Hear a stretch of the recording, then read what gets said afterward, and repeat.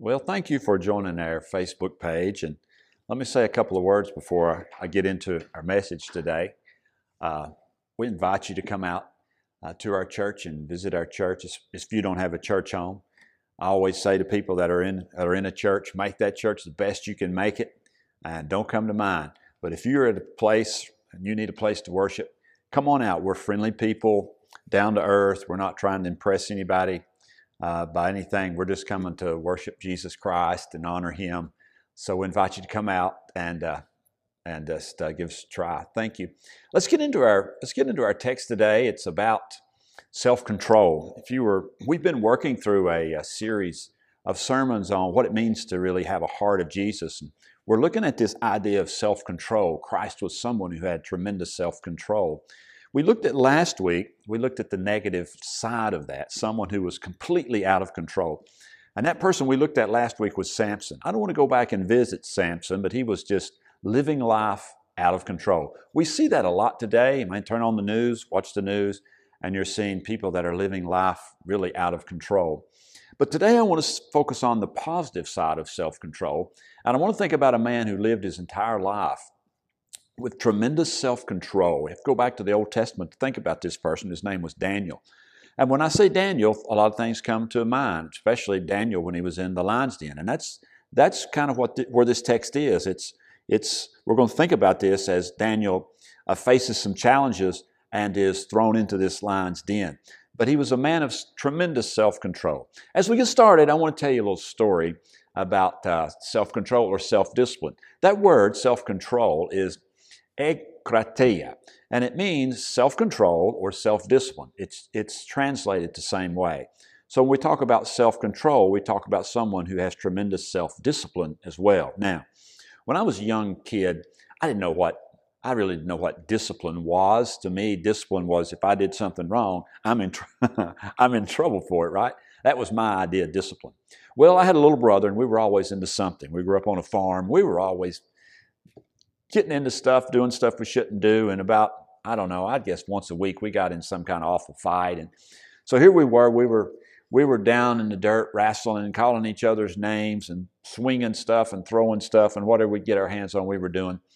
And my dad came in and began to break this thing up. He was going to have the last word. He always did have the last word. Well, he sent us to our room. And David went up to this room first. It was an old two-story building. He went upstairs first, and I went up later. And we knew what was coming. Dad sent us to his room. This is back in the late 60s and early 70s. We knew what to expect. We knew that he was going to come up there, and we were going to face some discipline, and that's that old-fashioned spanking. Now, I'm not advocating or saying anything about that, but I am saying that's what we faced. When I walked into the room, I saw David doing something I thought was strange at first, but then it made perfectly good sense. He was putting on his fifth pair of underwear. I'm thinking, what's he doing? And then he was putting on two pair of pants over that. Well, he was getting himself ready for what he knew was coming. And so I began to ask him about it. I said, how long have you been doing this? And he said, man, I've been doing this for 3 or 4 months now. And I said, well, does it help? He said, yeah. And I said, well, on a scale of 1 to 10, 10 being the worst pain that we normally experience when we get spanked, what does this bring this down to? And he looked at me and he said, are you going to ask questions or are you going to put on underwear? Well, he got to the point. I decided that I didn't need any questions. I was going to get ready for the discipline that was going to come my way itself. Now, here's the funny thing, though.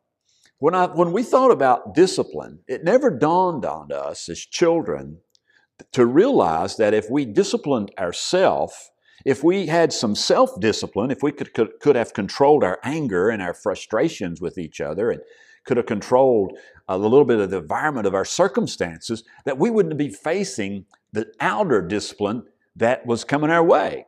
We just, for the life of us, could not have self-control or self-discipline. Well, that's kids, right? That's the mark of immaturity. Well, it's the same way in our lives today as believers. Whenever we are a people, whenever we find ourselves without self-discipline, it shows us the immaturity that we have. Now I want to take you to this story of Daniel, and I want to show you some principles in Daniel about what it means to have self-control and self-discipline. By the time we get to Daniel, who's a man who's close to 90 years old, been serving the Lord all of his life. And he's always been a very disciplined person. I want to read the text that's in Daniel 6. It starts in verse 1 and goes through verse 5. The story goes on, but this is the text I want to read to you. It seemed good to Darius to appoint 120 satraps over the kingdom, and that they would be in charge of the whole kingdom. And over them 3 commissioners, of whom Daniel was one, that these satraps might be accountable to them, and that the king might not suffer loss. Then this Daniel began to distinguish himself among the commissioners and satraps because he possessed an extraordinary spirit. And the king planned to appoint him over the entire kingdom. Then the commissioners and the satraps began trying to find a ground of accusation against Daniel in regard to government affairs, but they could not find no ground of accusation or evidence of corruption, inasmuch as he was faithful, and no negligence or corruption was to be found in him. Then these men said, We will not find any ground of accusation against this Daniel unless we find it against him with regard to the law of his God. What were they saying? They're saying, well, we're going to use Daniel's beliefs, his own laws, to trap him. And they went to work. And so they were doing their best to find some kind of government corruption, some kind of collusion. We've heard that word a lot. Trying to find something that Daniel was doing. Maybe he was embezzling money. Maybe he was doing some under the table stuff. They put people and lawyers to work to try to find something, and they could not. Now, let's get to the principles of how we have self-discipline in our life, or what kind of self-discipline we need. First of all, I want to share this with you. First of all, make God's Word the level on which you live. Make His Word the standard of your self-discipline. In other words, whatever God's Word says, let that be what you are going to live by. Let God's Word be your standard. Now, Daniel's principles for his life were God's Word. They knew that. They knew that about Daniel. And they began to study his law. Now, these were people that were not Jewish people, and so they didn't necessarily know too much about what Daniel believed or didn't believe. And so they go back, and maybe they interviewed other Jewish people to kind of find out, and they begin to tell them about perhaps the 10 Commandments. And those 10 Commandments would have said very early on, you shall have no other gods before me. You shall not make a graven image. Not to bow down to any graven image. You should honor a God. And so they took that of what they discovered about Daniel and came up with this plan. Now, we know what their plan was, what their plot was. They were going to have no one bow down to anyone except King Darius for 30 days. And they were convinced that Daniel was so much a man of God's Word that Daniel would not stop worshiping God. They believed that about him. He was a man of conviction, and they knew it. So they felt like they had him trapped. And as we're going to see, they did have him trapped, but God was going to deliver him. Now, the satraps, the commissioners, they go to work. They begin doing everything they can. They use Daniel's word against him. But even though Daniel's word of God was used against him, he wouldn't back away from that. Daniel was committed to doing things God's way, even if it cost him something. Now listen to me. You're going to face a lot of times in your life where you're tempted to step away from God's Word, but never do it. Make God's Word the level of your self-discipline. Make His Word that which you stand on. And that's what Daniel did. When you read God's Word and when you study God's Word, don't study God's Word for information alone. Study God's Word for transformation, and there's a big difference. Don't just read the Bible to be reading about facts and stories.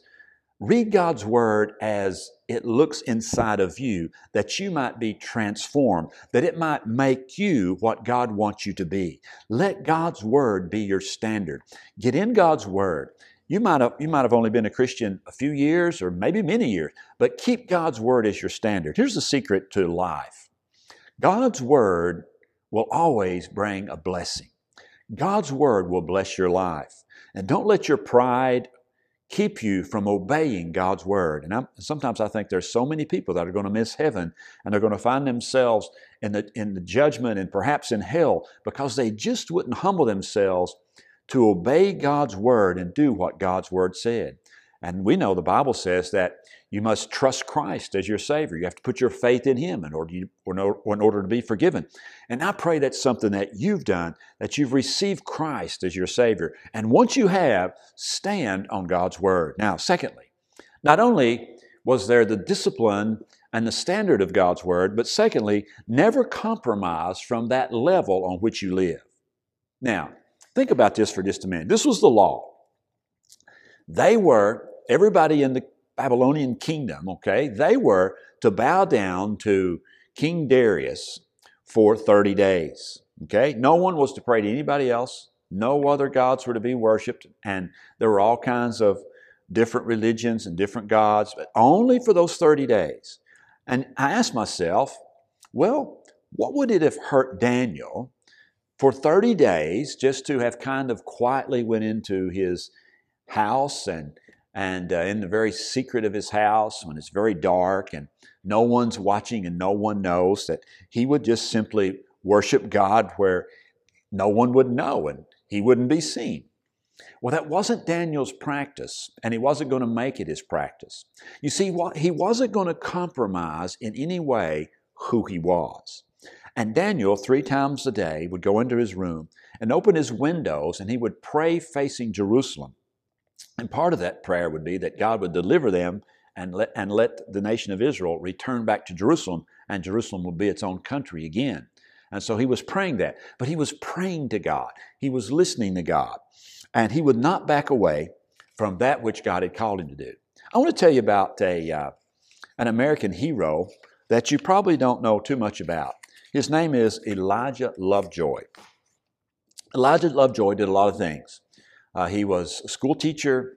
He was an editor. He ran a printing press, and he was a minister. He did all those things. And I sometimes feel a little bit about what he was going through. He wore a lot of different hats. But he felt like, this was back during the 1800s, he felt like as he fought against slavery, he felt like that he could do more good by running his printing press than by preaching at the pulpit or being a minister. And so he stepped away from the ministry, stepped away from teaching school in order that he might focus in on operating that printing press. 4 different times his printing press was destroyed. The first time was in Missouri, and that was a pro-slavery state. And it was destroyed, and he ended up leaving Missouri, and he went over into Illinois, to set up this printing press again. And there, the pro-slavery people kept persecuting him, and they destroyed his press. They destroyed it as soon as he got there. He bought another one. He set it up. They destroyed it. Over and over and over again. The 4th time, they set fire to the building of which his printing press was at and destroyed it, set fire to it. And while Elijah Lovejoy was putting out the fire, he was shot and he was killed. 4 days before he was shot and killed, this is what he said.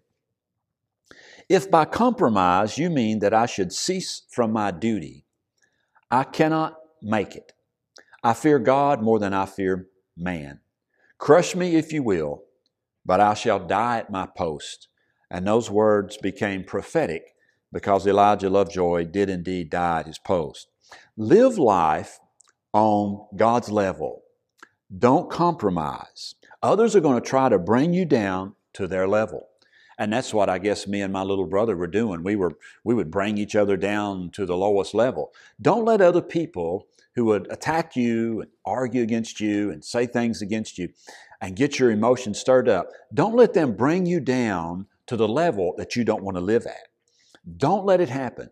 Don't compromise the self-discipline and the self-control that you have before God because someone pushes the wrong buttons or the right buttons or whatever it is to bring you to that level.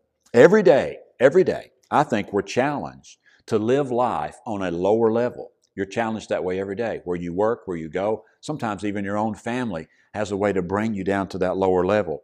Don't do it. Don't live on someone else's level. Live on the level of God's Word, those principles that are your convictions. Now, self-discipline involves living on God's level. Secondly, it's not compromising that level. But you say, well, how do I do it? How do I get myself to where I'm not compromising what God wants me to do or how He wants me to live and the kind of character He wants me to have? Here's the key. The key is exactly what Daniel did. You have to be someone who's praying. And if you're not spending time in prayer, you're not going to be able to have the empowerment of the Holy Spirit to help you stay on the level that God wants you to be on. Live life on God's level, and to do so, you got to be praying. And Daniel, 3 times a day, prayed that God would speak to him. He was listening, he was thinking, he was praying, and he never got on their level. He didn't go and try to pass his own laws, or he didn't go complain to King Darius about the plot that was going on and all this other kind of stuff. Darius was smart enough to see through all that and did see through all that. Now, here was the law that was passed. If you worship any other god or being or deity other than Darius for those 30 days, you were to be thrown in the lion's den. And that law, once it was signed by these Medes and Persians, you couldn't turn away from it. It was set. You couldn't turn away from it. It was just set. Darius tries every way he can to try to find a loophole in this law that he himself had signed. They played King Darius against his own pride.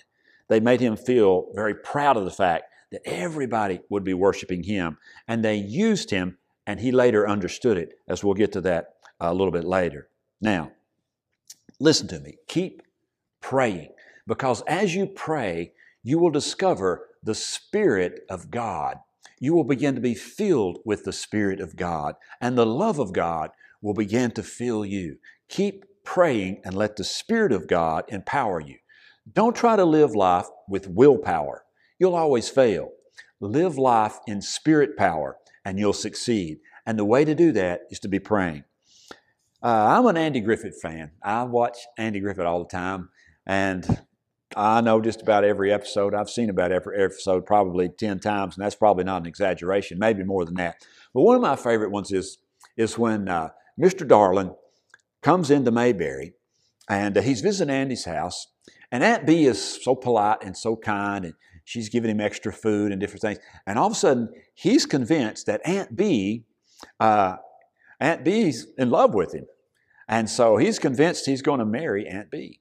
Well, Aunt Bee and Andy object, but he just believes that Aunt Bee's objecting because she wants to be humble and all this other stuff. And so he ends up kidnapping Aunt Bee, taking her out to this shack of which he and his sons lived. And they're out there in that shack with Aunt Bee. And so Andy comes, and they don't know exactly what to do. Now listen, in this little episode, what Aunt Bee tries to do, she tries to change him. And she's convinced that if she tries to change him, that he's going to reject it. So she begins to make him clean the house. And so he's moving furniture and mopping the house, putting the furniture outside.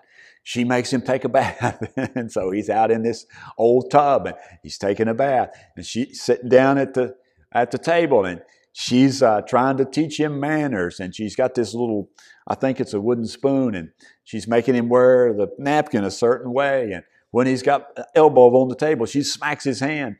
And finally, he has enough. And he says, I can take a little cleanliness and I can take a little manners, but I'm not going to be beat up by any female. And he calls off the ceremony and calls off the wedding. Now listen, he had reached his limit. And so his love for Aunt Bee was conditional. When it got to the point to where the greater and greater sacrifices had to be made, he just couldn't do it. Now listen to me. We do a lot of things we wouldn't do for ourselves, we will do for love's sake. A lot of things that we normally wouldn't do, we might do it because we love somebody. We might go out of our way to do things for them that otherwise we wouldn't do. I'm the same way. You see, when you begin to pray, you begin to get filled with God's Spirit and His love. And you'll begin to do things that normally you might not otherwise do. Stay in prayer, and the love of God will help you have the self-control to be able to treat people the way that you would want to be treated yourself. The love of God will give you the patience that you need, will give you the discipline that you need, will give you the kindness that you need, will give you the forgiveness that you need. The love of God will help you be a person that's able to live on that level of self-discipline that we so want to live. But if you're not praying and being filled with God's Spirit, you're not going to have the power to be able to do it. Now, I've got one more thing I want to share with you before I close. Finally, Daniel trusted God to accomplish God's own purpose. God had a purpose. Daniel was doing everything he knew to live for God, and things were spiraling out of control. You ever feel that way? You feel like you're just doing everything God wants you to do, but everything's just spiraling out of control? Well, I've got good news for you. God's still in control. God knows what's going on. God loves you, and He's going to take care of you. Now listen, I want you to see three things that happen. The laws passed, they discover Daniel who's praying, and they come to King Darius and say, we've caught Daniel praying. He's praying to his God, and King Darius tries to get out of it, can't. Daniel ends up being thrown into the lion's den. I want to share with you three things. First of all, an angel is sent to keep the lions from Daniel. Okay? I was reading about this week, and I heard this one minister say, well, Daniel must have laid down on that lion and put his hand on his mane and watched the tail of that lion wag back and forth. I don't believe that's the way it was. I believe the angel came down and stood between Daniel and death. I believe the angel came down and stood between some ferocious, hungry lions and Daniel. And I believe if that angel hadn't have been there, I believe those lions would have devoured Daniel. But the angels came down and stood between life and death. I want you to know that's what Jesus does for us. He is our great Savior. He comes down to stand between life and death. He comes down to deliver us. He comes down to give us everlasting life. He came to take death's place for us. He died that we might live. That's the greatness of Jesus Christ. He loves you. He's God's Son, and He comes down to defeat this roaring lion that wants to take us to hell, that wants to destroy us and destroy our lives. And He comes down to give us life and life more abundantly. That's the greatness of Jesus Christ. The angel came and delivered Daniel, much like Jesus Christ comes to deliver us. Secondly, I want you to see the enemies of Daniel faced their own judgment. They faced their own judgment. The Bible says that vengeance is mine, I'll repay, says the Lord. Daniel allowed God to discipline and judge those people, his enemies, in God's own time. What happened to those enemies? Darius saw through that. And when Daniel was delivered, he was so overjoyed that Daniel was set free, but he was so upset with these men that they were thrown into the lion's den in place of Daniel. And before, the Bible says, before they reached the bottom of the pit, the lions had already overpowered them. God will deal with your enemies. Trust God. God will deal with those enemies. He'll take care of them. And finally, I want you to see the glory of God that was proclaimed. I want to read a couple of verses. Then Darius the king wrote to all the peoples, nations, and men of every language who were living in the land. May your peace abound. I make decree that in all the dominion of my kingdom, men are to fear and tremble before the God of Daniel. For He is a living God and enduring forever, and His kingdom is one which will not be destroyed. We know that. And His dominion is forever. He delivers and rescues and performs signs and wonders in heaven and on earth, who has also delivered Daniel from the power of the lions. Isn't it funny how God is glorified and how Darius recognizes the greatness of God? Now listen as I close. When you live a disciplined life in self-control and you're living on God's Word, making no compromises, a person of prayer, allowing the Spirit to fill you and work in your life, trust God, and as you do, God will be glorified in your life. Great things will happen. People will see Christ in you. People will turn to Jesus. You'll be impactful. You'll make a difference. But when you get down on that lower level, when you get down on the level of someone else, like I often did as a kid, you never glorify God that way. You never do. Let God defeat your enemies and give Him the glory and glorify Him. And we do it in the great name of Jesus Christ. I want to thank you for being with me today. And if you've never received Christ as your Savior, I invite you to do that. And I'm going to lead us in a prayer. If you've never prayed this prayer of faith and confession and trust in Christ, I just invite you to do that right where you are. Let's pray. Dear Heavenly Father, Lord, we know that we need you. We believe that you sent your Son to die for us. And you said that if we'll trust you, if we believe in you, if we'll put our faith in you, we can be forgiven. Forgive us of our sins. Come into our heart, Lord Jesus, and be the Lord of my life. I pray that in Jesus' name. Amen. Thank you for joining us, and God bless you. Hope to see you soon. Amen.